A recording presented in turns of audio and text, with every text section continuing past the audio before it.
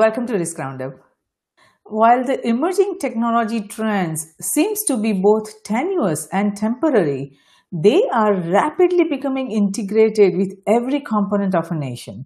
So the question we need to ask is how we can visualize and act upon a future that is not so transparent and is turbulent.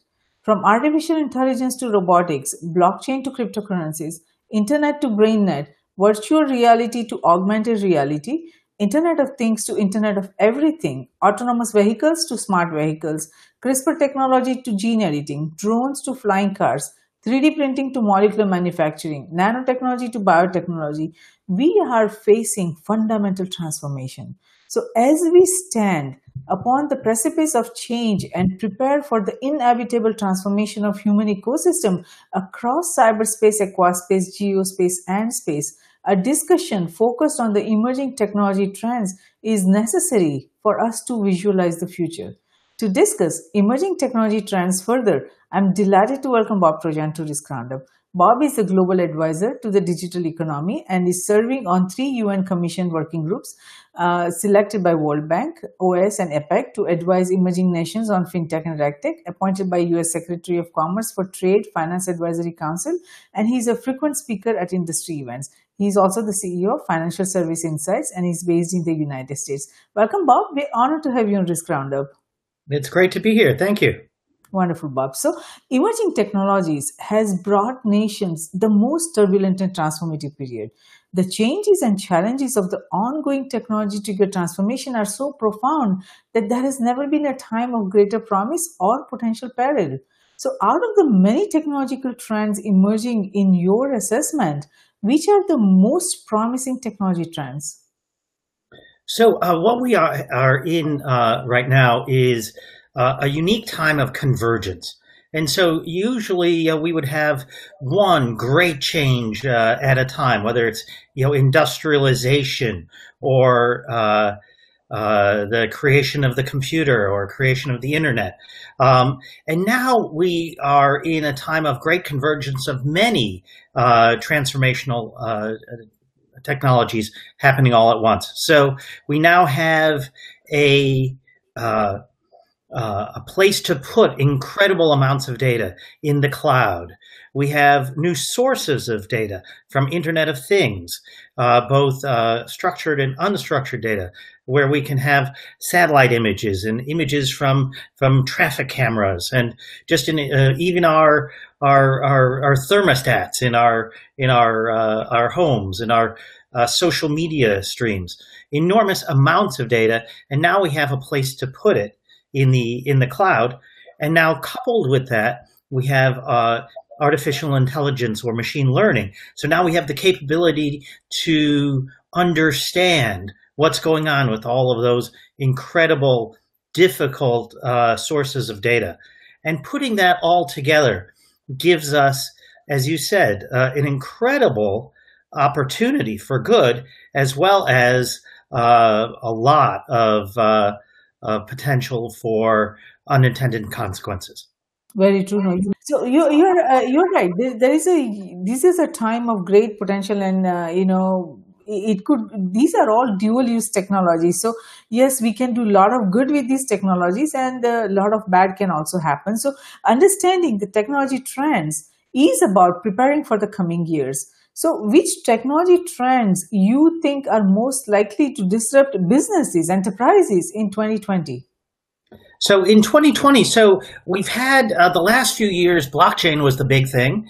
And now blockchain is in the Gartner phase of trough of disillusionment. And so what that means is that actual real people, business people, technology people are creating solutions in the background now. And it'll be a year or two or five, like we saw in the cloud, of hard work before something comes out the other end with the next big monster app. And so blockchain we need to keep an eye on. However, in much more real time, I'm seeing a lot more interest in artificial intelligence and machine learning, particularly having to do with advanced analytics, in a number of different spaces, particularly in financial services as well as in the healthcare space. And so we've got all this new data, all these new types of data, and the math and the technology that historically has been used in Wall Street. For example, high frequency trading, and so there's an incredible depth of modeling and data structuring that's happened in that space that is now being used in health, in financial services, both in the United States and outside.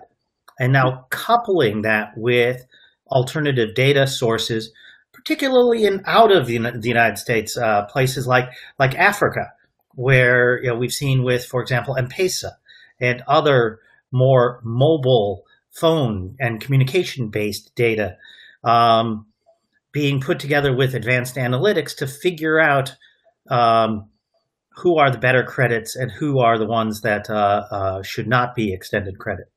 Yes. And then we're also seeing that connected to a very foundational question of identity. And so in advanced countries like the United States and Europe, we have the basic data points for identification. We have name. Everyone has a name. And then we have an address. However, once you get into Sub-Saharan Africa, for example, that second data point, address, is not something that everyone has. And so data point number 2 is where you get into trouble. And so utilizing new technology like GPS or chips within phones to be able to be the equivalent of identities or to help with biometrics to create identity, that is a necessary and very exciting component of getting this disruptive technology into emerging economies. No, you made some really good points. Now, the point that you made about in South Africa that not everyone has addresses. What is the reason behind that? Well, there's so historically there's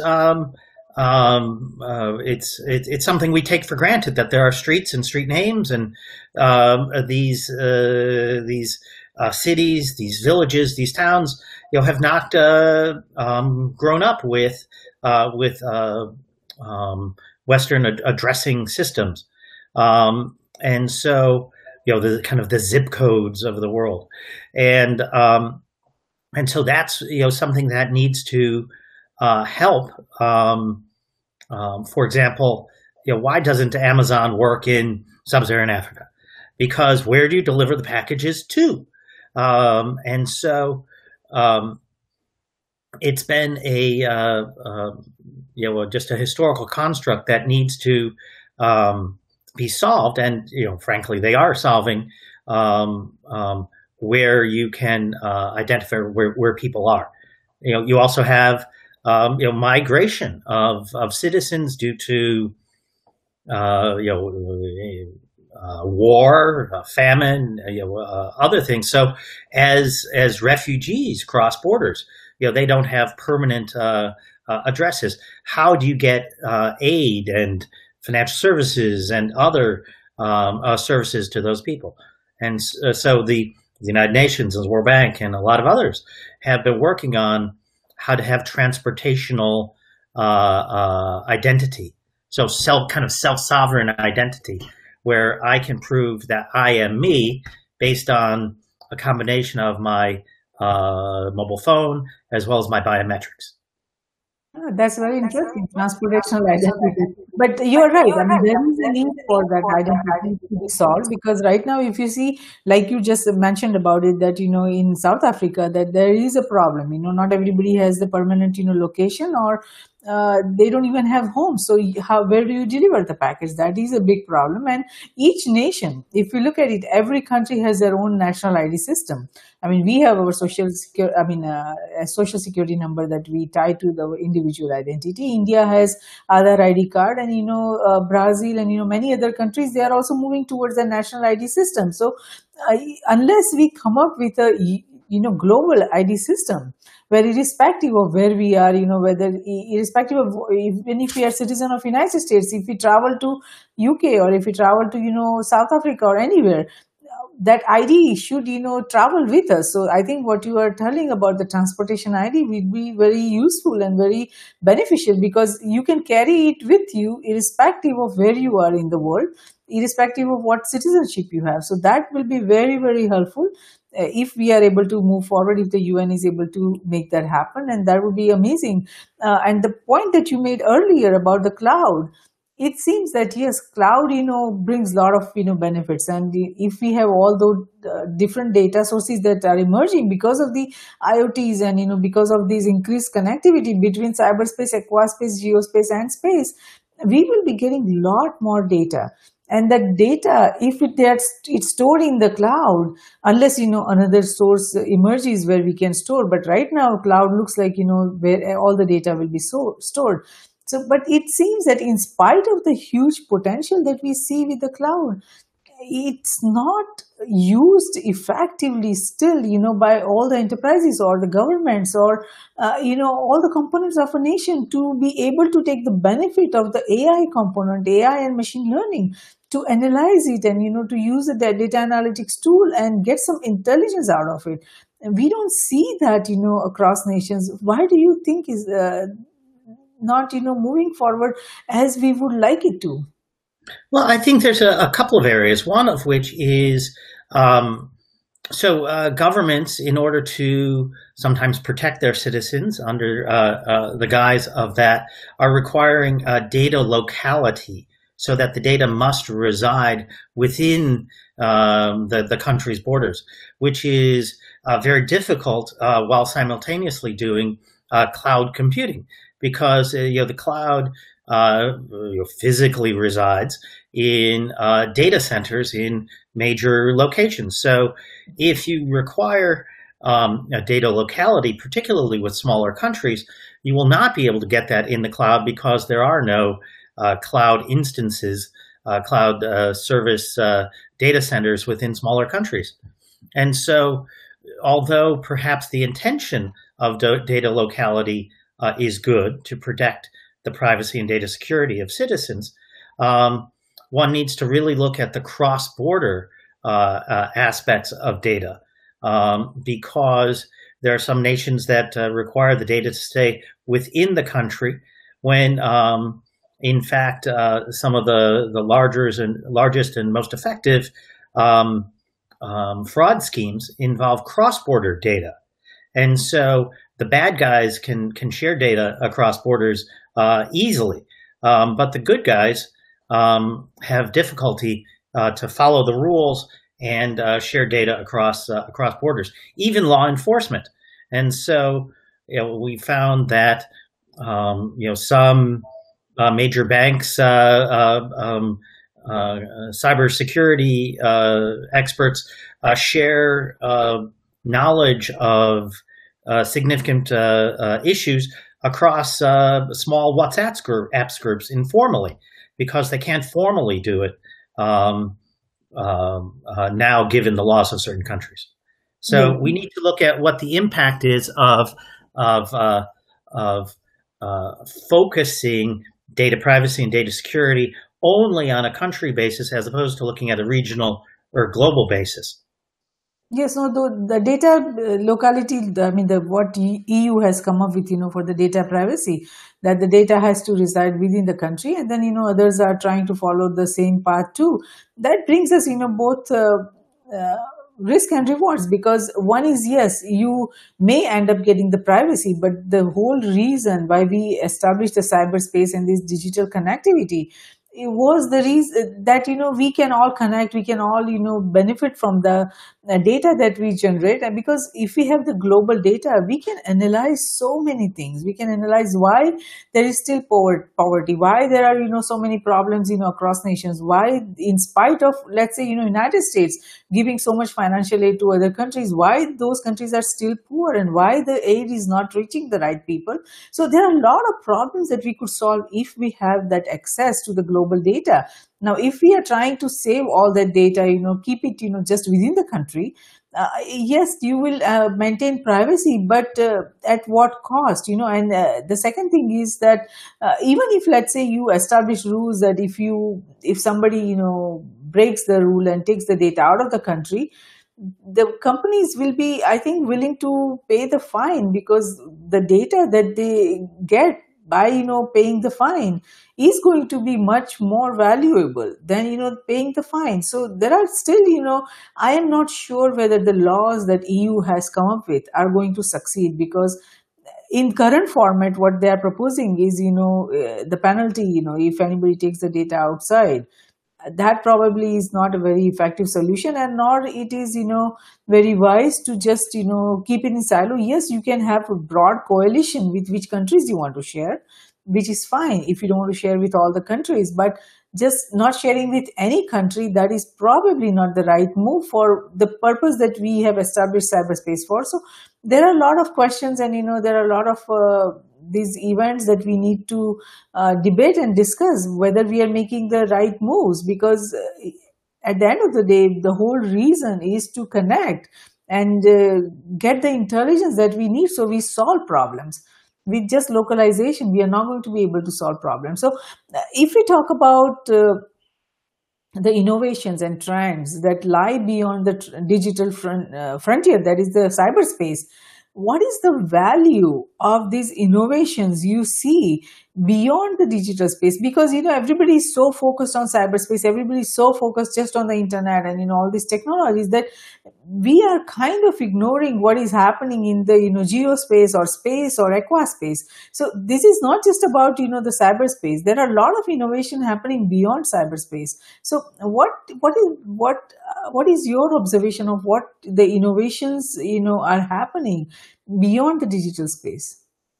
So beyond the digital space, so there's even the spaces you mentioned are all touched by the digital space. And so, for example, we talked about one of the key trends, in addition to cloud and Internet of Things and artificial intelligence, was blockchain, or more broadly, distributed ledger technology. And so using distributed data is actually one of the more interesting things that has come up recently, and touches all of the places you just mentioned.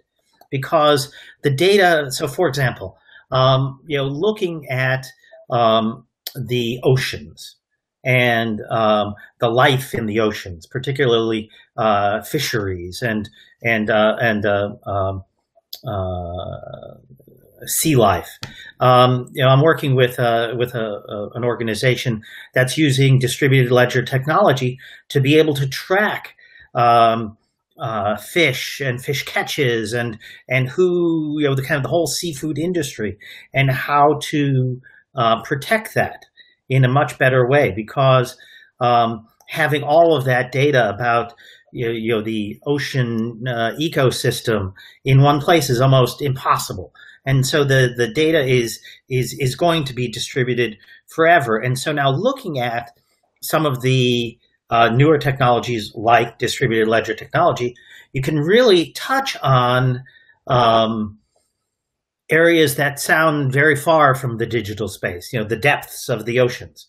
But by using that kind of technology and data that is resident on ships and on satellites and in oceanographic sensors, that is all digital, but also so distributed as to be almost impossible to access. And that's where I think is a good use for distributed ledger technology.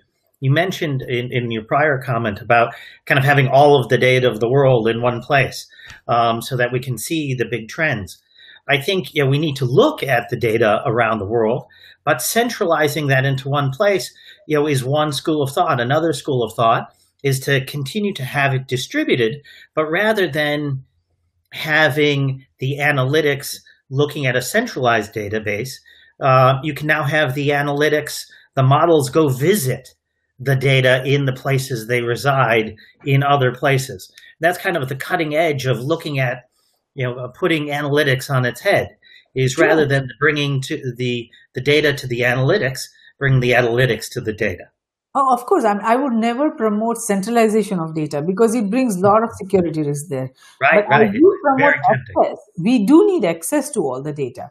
That Yes. doesn't mean that, even if it resides, let's say, within those countries, the access is very important. We don't need to take the data out of the country. We can keep it within each country because each country is sovereign country. So you keep the, data within your country, which is fine. But there should be access for research purpose. There should be access for solving problems. So even if we don't give access for business, and even for business, there should be access, for collaboration. So just closing the doors is not the right strategy, but distributed, access. I always promote that we need to have a distributed approach because there is no need for all of that data, everything to happen in one place, because that is actually, very dangerous for many other reasons. So we do need to have a distributed approach, but we do need access. And that is something that nations need to talk about as we go forward. Now, if we talk about intelligence, I mean, few years back, we could achieve, about a decade back, you could say that we could achieve competitive intelligence by just embracing innovations and trends that are already underway. And we can just, if one is doing that, then another company can copy that and they will still be successful. But today, this would be considered a reactive approach. If somebody is doing something and we try to do that, it's considered a reactive approach, and it's not enough to succeed. So in a span of 10 years, a lot has changed. So what do you think has changed, that it's not enough for any company, any enterprise, any business to do what others are doing and, hope that they would succeed or they would be able to stay in the game? Yeah, I think that's a great question, and it gets us, I think, to kind of the big question of so now we have all of this capability that we can do, and some countries are using AI, cloud, Internet of Things, unstructured data, and we've got now the issue of big tech in the United States as well as around the world, and so what should the rules around utilizing all of this new capability be? Because as you mentioned in your opening remarks, that these technologies can be used for good or can be tempting for unfortunate purposes. And so to get to the question of, so how can we bring all of this forward for good and not for bad purposes? I think we need to really look at the framework and the rules of the road for having access to all the data you just mentioned, and what we do with that. There's incredible amounts of good and convenience that can be done with technology, for example, like facial recognition. However, facial recognition can also have a darker side where it is used to overly police or to invade personal rights. And there's countries that are very advanced in that space that are effectively using it to control their citizens, versus others that are making it just more convenient to get into airports. And so facial recognition is an excellent example of where we need to really figure out as a society, as a global society, what is the right use and what is not the right use for some of these technologies.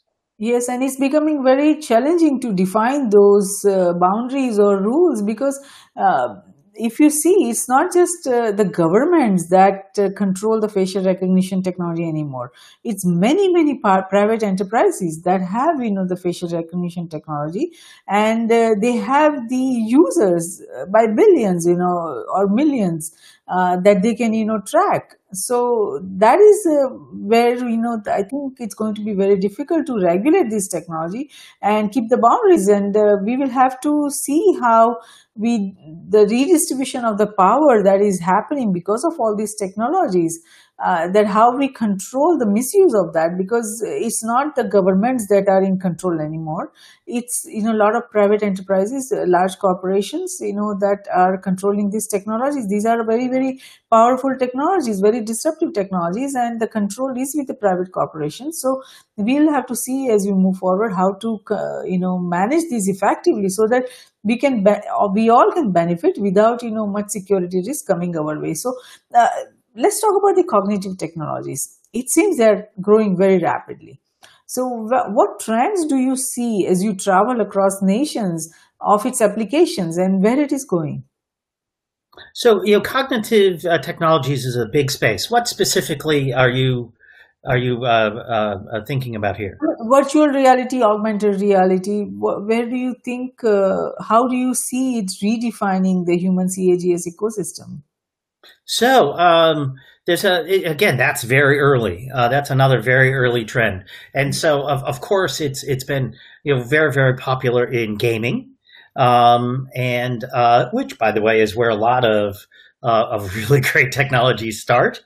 And where we may see eventually, evolution of cryptocurrencies to come out of gaming space, perhaps, but also in training of individuals, like pilots, so advanced skills workers.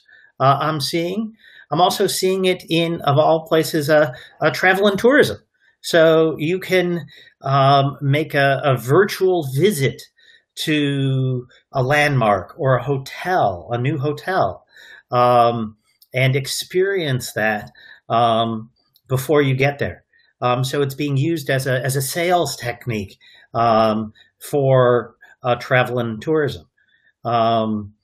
It's been engaged for quite some time in things like military training, and to do augmented reality scenarios for fighting. And so I'm seeing that as we've seen in many cases where, like the internet and other places that started in the government or the military space, is now coming, like space, coming into the commercial side of things. So again, it's very early. I don't see it hitting really the financial services space very much, but I am also seeing it in like the content area. So you can experience storytelling with augmented reality. So entertainment as kind of a byproduct of gaming is I see a big spot for augmented reality. Yes, I think gaming and sports and entertainment, those are the areas where we will see a lot of advances. Now, as we see now that, the digital order that we had, the connectivity that everyone had across nations, is slowly, getting towards digital disorder, because China is, trying to close the door. I mean, they already don't allow the global information flow happening, in their country. They are controlling what information their, citizens can have and cannot have. So they have their own way of controlling the information flow. Russia is also trying to do that. And many other countries are also trying to, follow that, especially the authoritarian countries, because they don't want the free free flow of information coming to their citizens, and that is very unfortunate. But at the same time, we are also witnessing the from Google's solar drones to Facebook's solar drone, and now if we look at the internet satellite system that Elon Musk is trying to have, and also Facebook is trying to achieve that by having those satellite constellation of satellites up in the space. The goal is to have the internet connectivity available to everyone in the world. So how do you see this playing out? While our technology people, these corporations are doing their best to connect everyone, irrespective of if they are in very, very remote, rural areas, or, where there are no internet connections available, the efforts are that they also can be connected. But at the same time, we see the governments are trying to prevent prevent that internet connectivity. So where do you see this battle between the technology companies and the authoritarian governments going forward, especially about the connectivity and communication technology? Right. So, I mean, that is an amazingly important topic you bring up, because we're seeing now some of the unintended consequences of all of this new technology. And so it's not only governments, but also big tech, as you mentioned. The power, sometimes it is perceived that something like the internet distributes its power from the big to the small, from the governments to the individuals, when in fact we're seeing that that's not necessarily the case, that having access to the internet is very important and very critical for economic development and such. However, as we've found in the United States, that social media can be used by foreign governments to influence elections. And we've seen that happen in the United States. We've seen that happen in Europe, where some of the most educated economies with the most access have been greatly impacted by bad actors in terms of controlling communication and micro-targeting communication in elections for certain candidates. And so I think we might be seeing almost the worst case scenario, where we've given unfettered access to everyone, to everything, including a bunch of bad actors who have figured out how to use that to spread false facts. Yes. And influence elections. Sure. I mean, that is just one aspect. I mean, what we have done is, when we established the internet, we designed, the cyberspace. We gave anonymity to everyone and everything. So when the data is blind, so if somebody sends us cyber missiles or cyber weapons, until it reaches to our laptops or our computers, we don't know what it is. And only when we open, then we come to know that, yes, that was a cyber bomb or cyber missile, and everything is destroyed now. So the way we have designed internet, and we have no security controls anywhere. When data enters our country, there is nobody checking the data. When data goes to the internet service providers, nobody checks that. And when it comes to us, most of the citizens, they are not very familiar in how to protect their computers. And even those who are really familiar and are fluent in their cybersecurity, even they are not secure. So that is just because of the nature of the game, that the way we have designed the architecture of the internet, that has given us a lot of great benefits and a lot of huge security risks.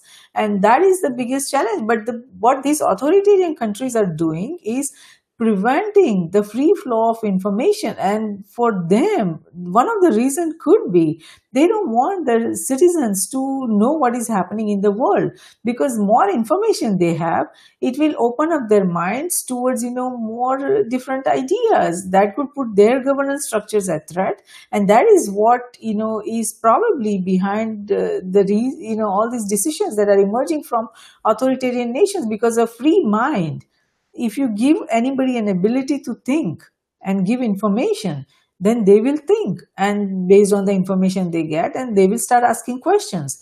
And in democratic countries like Western countries, asking questions is not a crime. But in authoritarian countries, if you ask questions, that becomes challenging, because governments don't want to hear that. So it is a challenge, because it has given, cyberspace is a dual use, so yes, there are a lot of challenges happening, but we'll have to, every country will have to figure out where they want to go. I mean, how much control they want to keep on their citizens. And if you want to really innovate, what kind of freedom you need to give to your citizens. Because without, having freedom in thought, freedom in, ideas, you can only, innovate so much. So these are the big, tough decisions every country's, governments, decision makers will have to make in the coming years.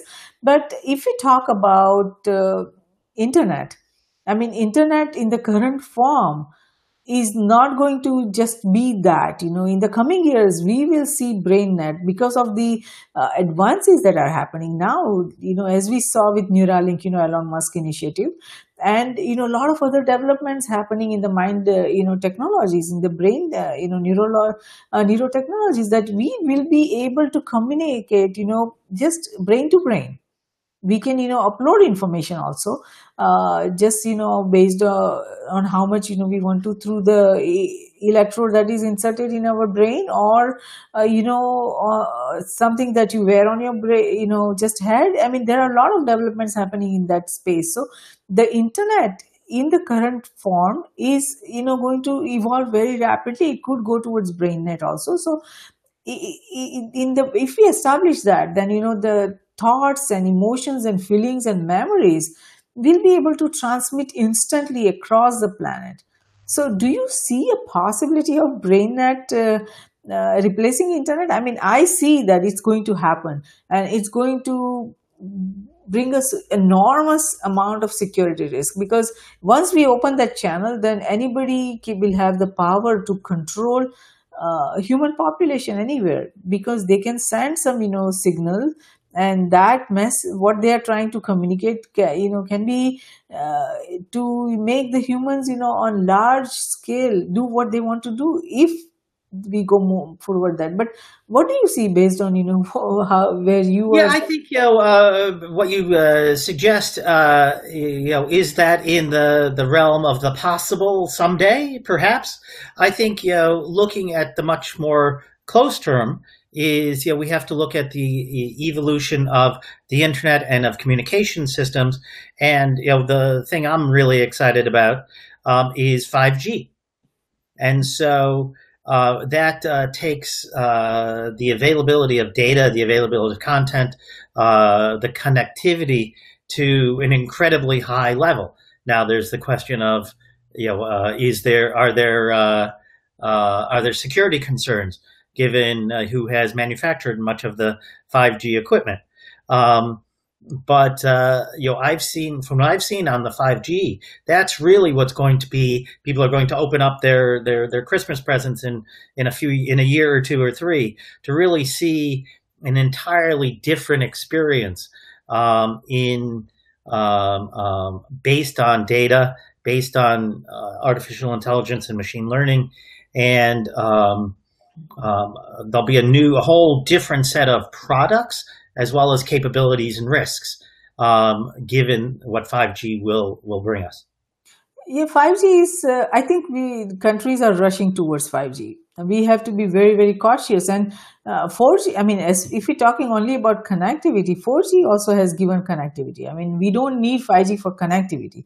5G is more important for transfer of large amounts of data, like when Right. we have the autonomous cars, or if we are doing, robotic surgery, or, remote surgeries using robots. Those are the fields where we will need 5G. But at the same time, like what is the debate right now about who is the manufacturer, and that is very important to evaluate, because with 5G, as you know, that we are not going to be able to just go ahead with just having one antenna, or one transmission channel.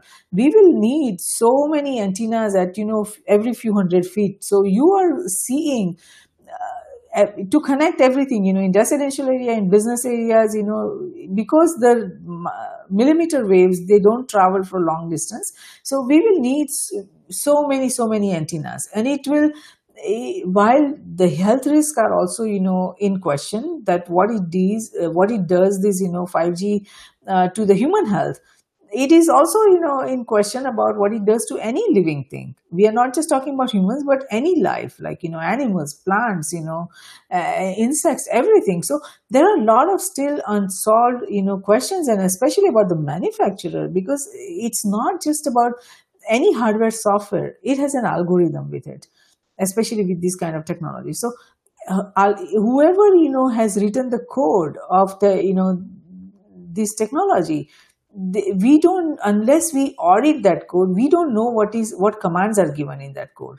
So unless we know for sure what is the agenda, what is the purpose of the algorithm, what it's designed to do, then we are putting ourselves at a huge risk. And these are the questions every country's decision makers need to decide, and especially the United Nations needs to look into all these different questions. Because if we are developing technologies with these with the impact of, or such a huge potential and impact, then we need to know what these algorithms are designed to do. And right now we don't have system, we don't have any system that looks into the security risk of any algorithm. It doesn't matter which country the technology is coming from, but we need a system which can evaluate the security risk of each of these algorithms, each of these technologies, and we just don't have that. So what do you think? Do you see United Nations working on any initiative towards that? Well, the United Nations and the global community overall is working on all of these initiatives in some degree or another. And so the one of the initiatives I'm involved in is looking at the legal aspects of data ownership and property ownership, and how do you utilize the current legal concepts in the many legal traditions we have in the world for things like distributed data, for things like smart contracts. And so what happens if two individuals who are utilizing a distributed ledger technology, who have entered into a smart contract, which may not be a contract legally at all?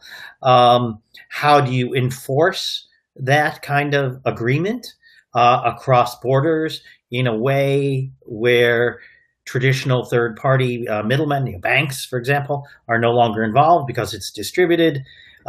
So how do you enforce if one party does not perform? And so there's a whole stew of legal issues before we even get to the ones you just mentioned, which are validating the algorithms around artificial intelligence and decision making and such. And where is the liability if one of those algorithms does something wrong? And so, what happens if an autonomous vehicle crashes into someone? Whose liability is that? Is that the manufacturer? Is the programmer? Is it the purchaser of the vehicle? I mean, there's just a whole enormous lake of legal issues to look at. And I think the international community is certainly one place, one group of entities to look at those as well as individual countries. No, I mean, laws are one thing, legality is one thing. We will have to, of course, define all those legal, guidelines on, what happens when, autonomous vehicle or anything can, if somebody dies, who is responsible, manufacturer or, so and so. Those questions will need to be resolved. But what I'm asking is about the security risk, because these are algorithms that will be controlling everything. And if we do not know what the commands are given to the algorithm, then we are putting the entire human species at risk, because we just don't know what those algorithms are designed for. Who is watching out? Unless you, and a lot of this programming happens in local languages, which not everybody is familiar with. And unless we know what is in the algorithm, right now there is democratization of innovation. Cyberspace, this is what cyberspace has given us, that any individual, anyone with just $1,000 computer is able to create anything that they want to. Anybody with just a 40,000-50,000 can create a lab in their house or basement or wherever, and do some gene editing experiments, create entirely new pathogen if they want to, just in $40,000-50,000. So these are the kind of challenges we are facing right now, because how do we, when there is democratization of destruction, when anybody has now the power to develop tools that can destroy, how are we governing? Our current governance models do not fit at all, because with the democratization of destruction, how are we going to manage the security risk coming our way by just developing laws? Because once somebody develops a pathogen, throws it in the air or water or whichever form, then the entire human species could be at risk. And how will we stop it? We don't have the capability at this point. If somebody throws a cyber missile towards a country, we don't have a way to stop it right now. We don't, until it reaches us, we just don't have a way to know. That's why the cyber investigation is a huge problem, because even right now, a lot of countries are not even cooperating with each other. But at the same time, it becomes too late. The anonymity that cyberspace gives to anyone and everyone is a huge security risk for everyone. Yeah, so there's that's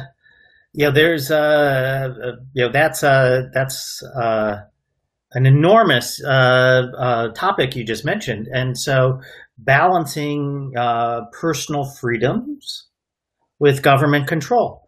So one should, of course, have control of very powerful technologies, as you mentioned, pathogens and other cyber tools, which should be locked down by significant security.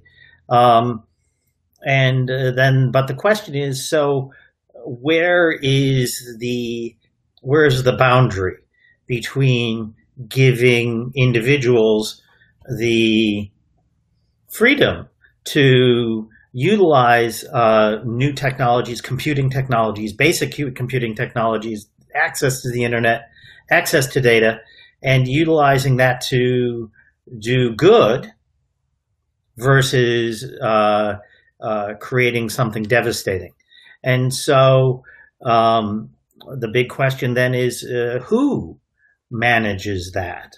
There's no world government, and so that's in the individual states, individual countries' purview to do the right thing and find the balance, which will probably be different country to country, culture to culture, as to where that balance is between personal freedom and good for the common good. And so I think that's a question that the ages have been wrestling with whenever a new technology comes around, and I'm afraid I don't have the answer to that. This is a very complex question, and it involves the very fundamentals of how we govern. because when there is, so far, over the years, whenever, we had to control any technology or monitor if somebody is making anything destructive, it was very easy to just track the flow of the money, because all of these technologies so far, nuclear technology and all others, that require large amounts of money and certain chemicals, so we were easily able to track it, that who is developing what, and we are able to control it so far. But these emerging technologies that we are talking about, it is impossible to track it, or it's impossible to know who is working on what. And this doesn't require much investment. It's $1,000 $2,000 investment.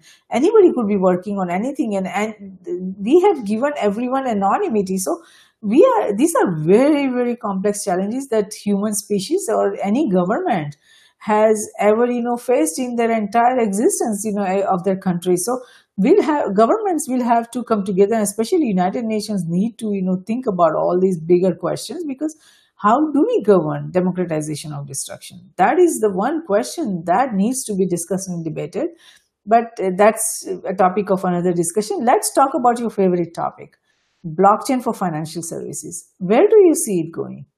So I'm, really excited about where that could possibly go. And again, now is the time for the hard work. So, the first few years, blockchain was dominated by the big app of the killer app of Bitcoin, and now that the speculators have come and gone, most of the criminals have come and gone, that now it's time to get down to hard work. And you're getting to a right place when you go to these conferences, when you go to the blockchain conferences, and they're no longer filled with salespeople. They're filled with operations people and credit people and folks who are understanding the analytics. And so that's where we are now. And so what I'm excited about is that there's 1,000 terrible uses for blockchain and distributed ledger technology, but I think there's a bunch of good ones. One of which is supply chain finance and trade finance. And so that data is distributed all throughout the process, whether it's in ports or on ships. And much of it of that data is not digital.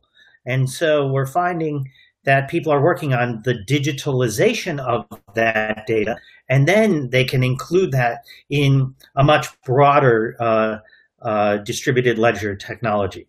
And so I'm seeing, a lot of efforts in Latin America with something like LACchain to bring a lot of the unbanked into the system, utilizing blockchain and distributed ledger technology. So it's still early days, and when paired with artificial intelligence and cloud, you can get some very, very effective applications of blockchain and distributed ledger in combination with those in an area, for example, of digital identity and know your customer, eKYC.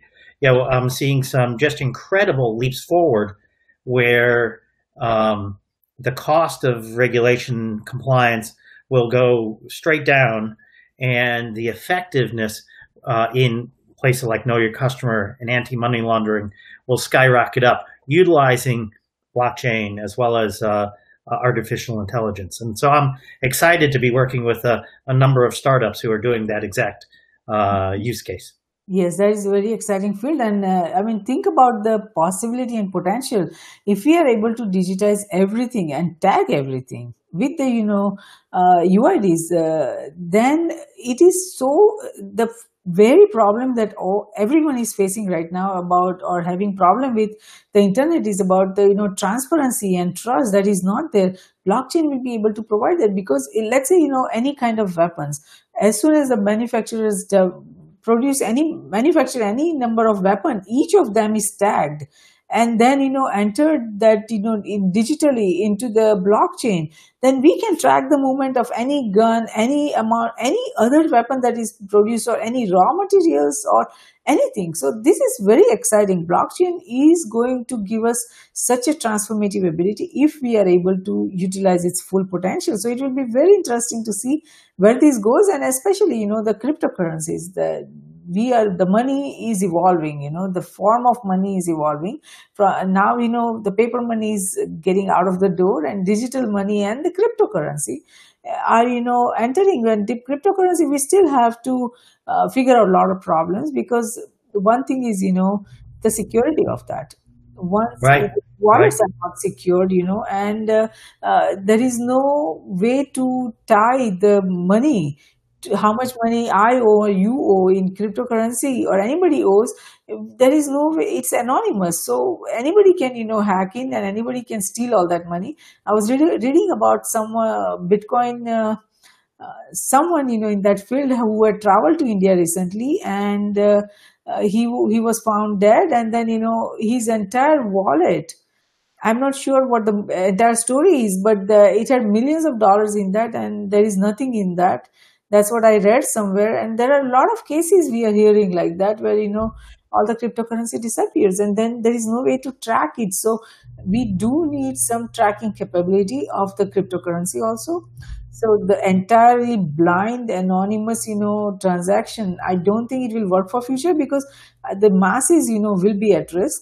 They will lose everything, if they keep it in cryptocurrency format. So the security aspect, I think governments will need to figure out. If we want to use cryptocurrency, it's a good format, but we do need to make sure that people don't lose out on their savings, entire life savings, and the money just doesn't disappear and goes into wrong hands. So those are the questions we still need to figure out. But having said that, what would you like to tell our global viewers and listeners, especially about the initiatives that you are working on, the startups that you are working with? Well, so I'm very, very excited about the utilization of a number of these distributed and disruptive technologies, particularly in, as you mentioned, financial services, but also in regulatory technology. And so regulatory compliance is extremely expensive and extremely cumbersome, and utilizing artificial intelligence, distributed ledger technology, and other technologies that we're now right at the very beginning of seeing those to start work in a very effective way. And so in areas like anti-money laundering, so what percentage of money laundering is successful, and what percentage of money laundering is caught?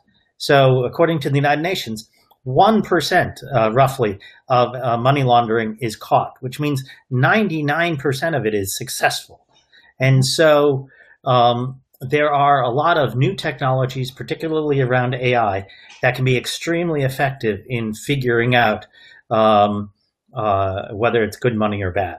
And so now we're working with the startups I'm working on with a large number of regulators to figure out how to incorporate those technologies into the regulated sphere, so that regulators can get comfortable, and we can do a much better job in tracking anti-money laundering. And then with, for example, Know Your Customer, KYC, using a more digitized KYC to connect with identities around the world, even if they're not a single identity, country identity, to be able to bring in a lot of unbanked people into the banking system and get them the money, the capital that they need. So I'm very, very excited about a number of those initiatives, because they've been being worked on for quite some time. Now they're starting to blossom, and it's really super, super exciting. Yes, definitely. It is super exciting. So thank you so much, Bob, for participating in Risk Roundup today. We appreciate your thoughtful insight on the technology trends, and I'm sure our global viewers and listeners would benefit tremendously from the information you provided on the technology trends, because it will give them some ideas on what initiatives are working, and where they need to focus. And those are, all very useful information. That's very useful information for anyone to have, any country to have. So the discussion that we had today is going to be very, very helpful, and we thank you for that. Great. Thank you very much. Wonderful there, Bob. So Risk Roundup, a global initiative launched by Risk Group, is a security risk reporting for risk emerging from existing and emerging technologies, technology convergence and transformation happening across cyberspace, aquaspace, geospace, and space. We at Risk Group believe that risk management, security, and peace, they walk together hand in hand. Though security is related to management of threats and peace to the management of conflict, risk management is related to management of security vulnerabilities as well as management of conflict. And it is not possible to conceive any one of the three without the existence of the other two. All three concepts feed into each other. We believe that the security we build for ourselves is precarious and uncertain until it is secure for everyone across nations. Tradition becomes our security. So if we build a culture of managing risk effectively, it will lead us to security, and security will lead us to peace. Let's manage the existing and emerging risks together. For more information on the Risk Roundups, to watch the Risk Roundup videos or hear the Risk Roundup podcast, please go to riskgroupllc.com and do not forget to subscribe and share. Until next time, I'm Jayashree, host of Risk Roundup, signing off. See you next time. Thank you.